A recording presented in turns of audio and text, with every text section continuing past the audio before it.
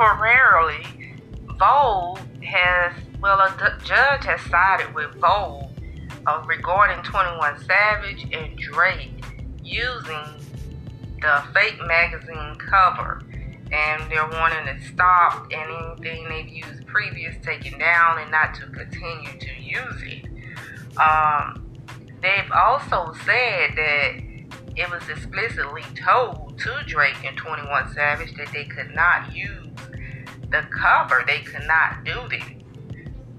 At some point, it must have been, I don't know if they had some type of miscommunication, but to use this cover, Vogue at that, and then they're saying they told them this, that they could not use it.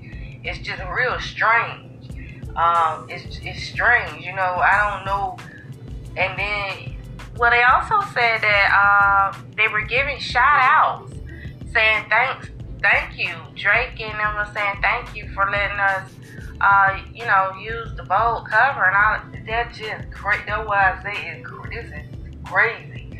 If they continue to do this and portray that these people told them they could do this, that's just weird.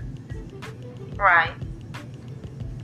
Well, both parties will be in court on November 22nd, and Vogue is suing, asking for $4 million. But the judge hasn't, they haven't, dealt with that yet.